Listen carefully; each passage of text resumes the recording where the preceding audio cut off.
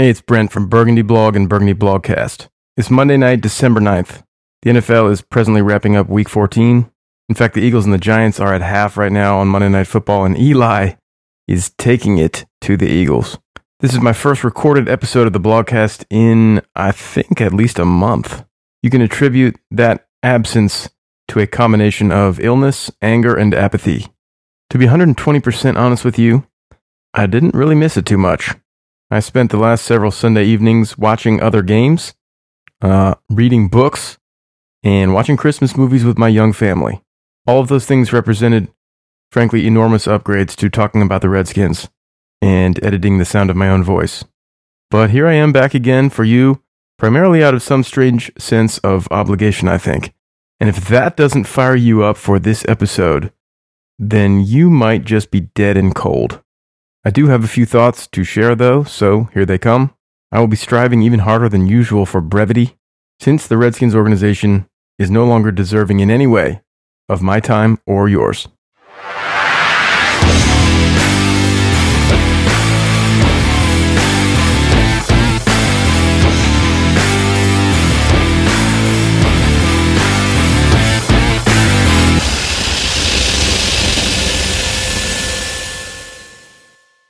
Prior to this game against the Packers, the Redskins, of course, were 3-9, and yet mathematically alive for a bid to the playoffs.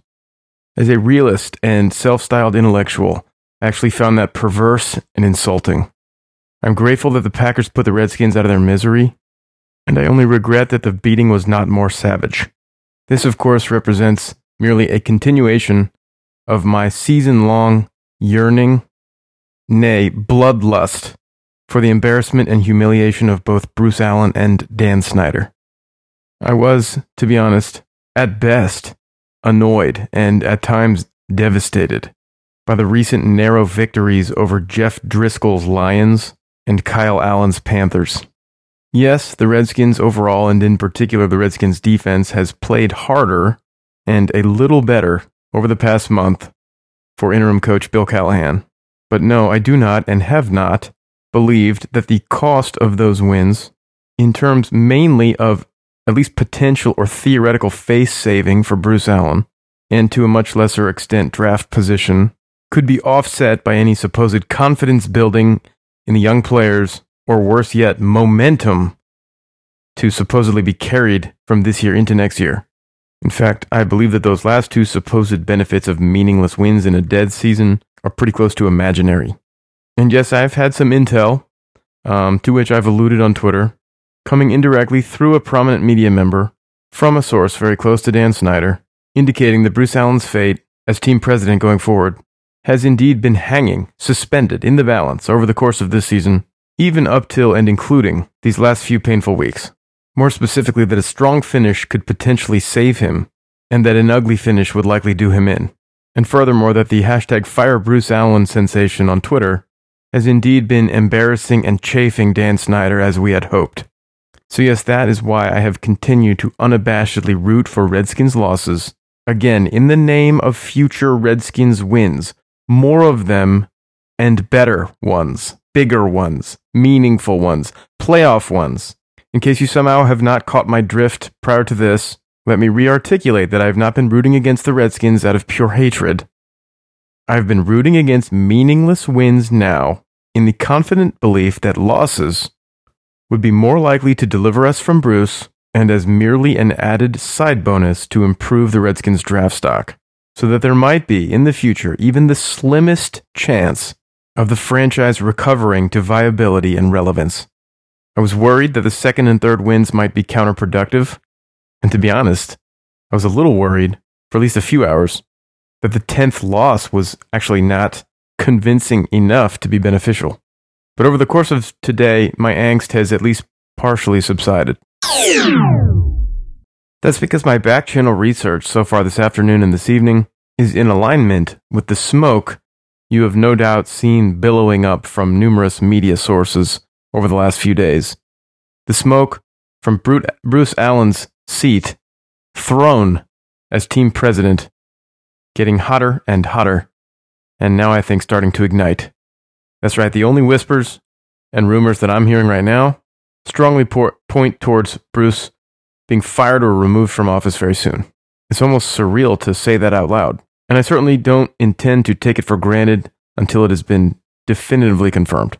But my confidence is growing and my mood is improving. As of now, I do not know any more than that in terms of details regarding the new leadership structure or the identity of the primary decision maker after Bruce's ouster. And again, I'm not counting this chicken until it is hatched. But I do think within the next 2 weeks, and possibly even within the next 2 days, we are indeed going to be hearing some big news about changes to the Redskins front office. Provided that these changes do involve Bruce completely leaving the organization, or at the very least being clearly designated as an exclusively business-oriented representative, I will obviously be overjoyed. But let me please quickly address those of you so fond of insisting that even in Bruce Allen's absence, the presence of Dan Snyder as owner will still in itself be prohibitive to sustained winning. Number one, I get your take, and it's not crazy. It might be true. It's entirely possible that for as long as Dan Snyder owns the Redskins, they will never be a legitimate Super Bowl contender or string together consecutive seasons as a very good team. It's entirely possible. He is, after all, one of the worst NFL owners to ever be an NFL owner. But here's my logic in placing some energy into hashtag fire Bruce Allen. Bruce Allen's continued activity as team president of the Redskins is or would be a deal breaker. Not only an impediment, but a non-starter for Redskins success.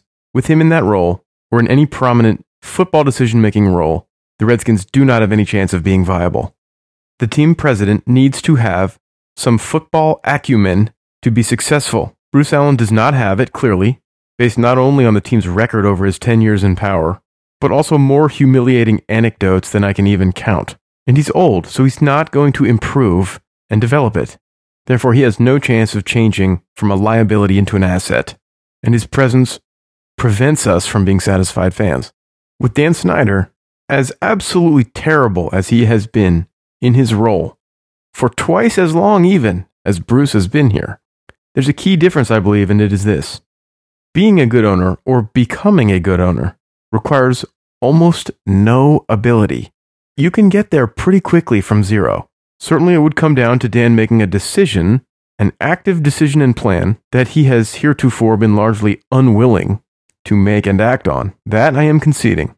But Dan Snyder going from total zero to total hero as owner of the Redskins could at least conceivably, at least theoretically happen in a few simple steps. Number one, Dan somehow hires, as Bruce's successor, a competent replacement. Somehow, most likely by luck.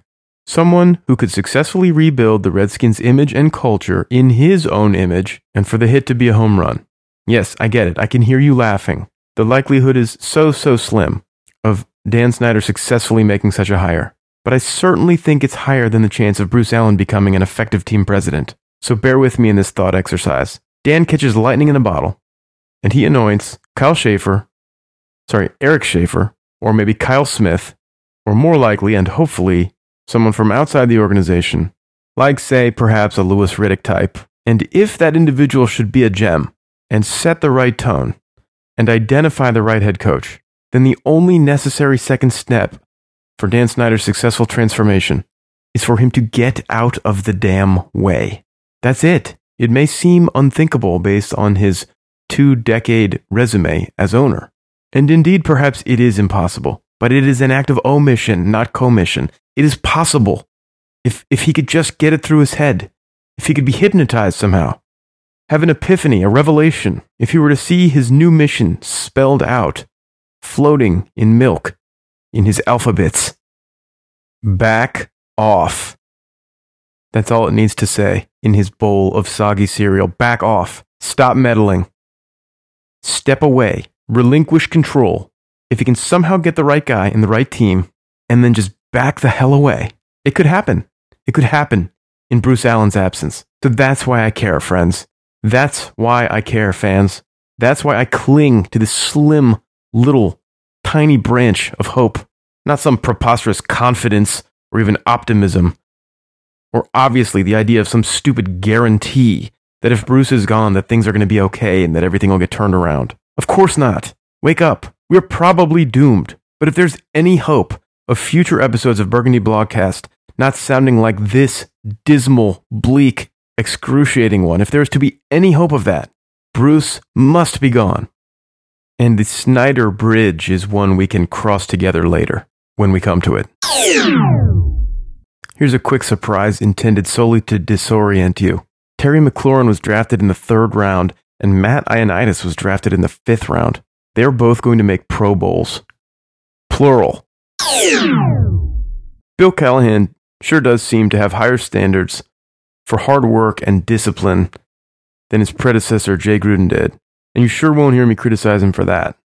But otherwise, he is absolutely awful, and if he somehow manages to keep this job, there's a pretty good chance I will go into social media hibernation for another 6 to 12 months. His calling card was supposed to be attention to detail, but his in-game coaching, especially clock management, is a disaster. After games, he is routinely unable to recall specifics about what just transpired. He's constantly admitting to not knowing things about his players' injuries, histories, even current whereabouts. His offensive philosophy is prehistoric, and his main goal is to keep every game super close by reducing the number of both teams' possessions.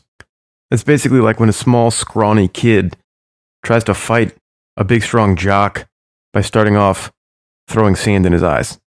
Callahan has been gradually losing me since he took over.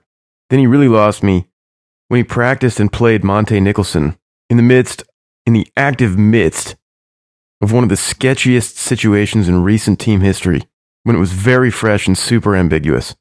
And then yesterday he just made steam come out of both of my ears when he left Dwayne Haskins in the game, even though he could barely walk. This has been an ugly, messy debate, I guess you'd say, on Redskins Twitter all day today. You got your tough guy fans who think that if a player can breathe, then he can strap it up and play.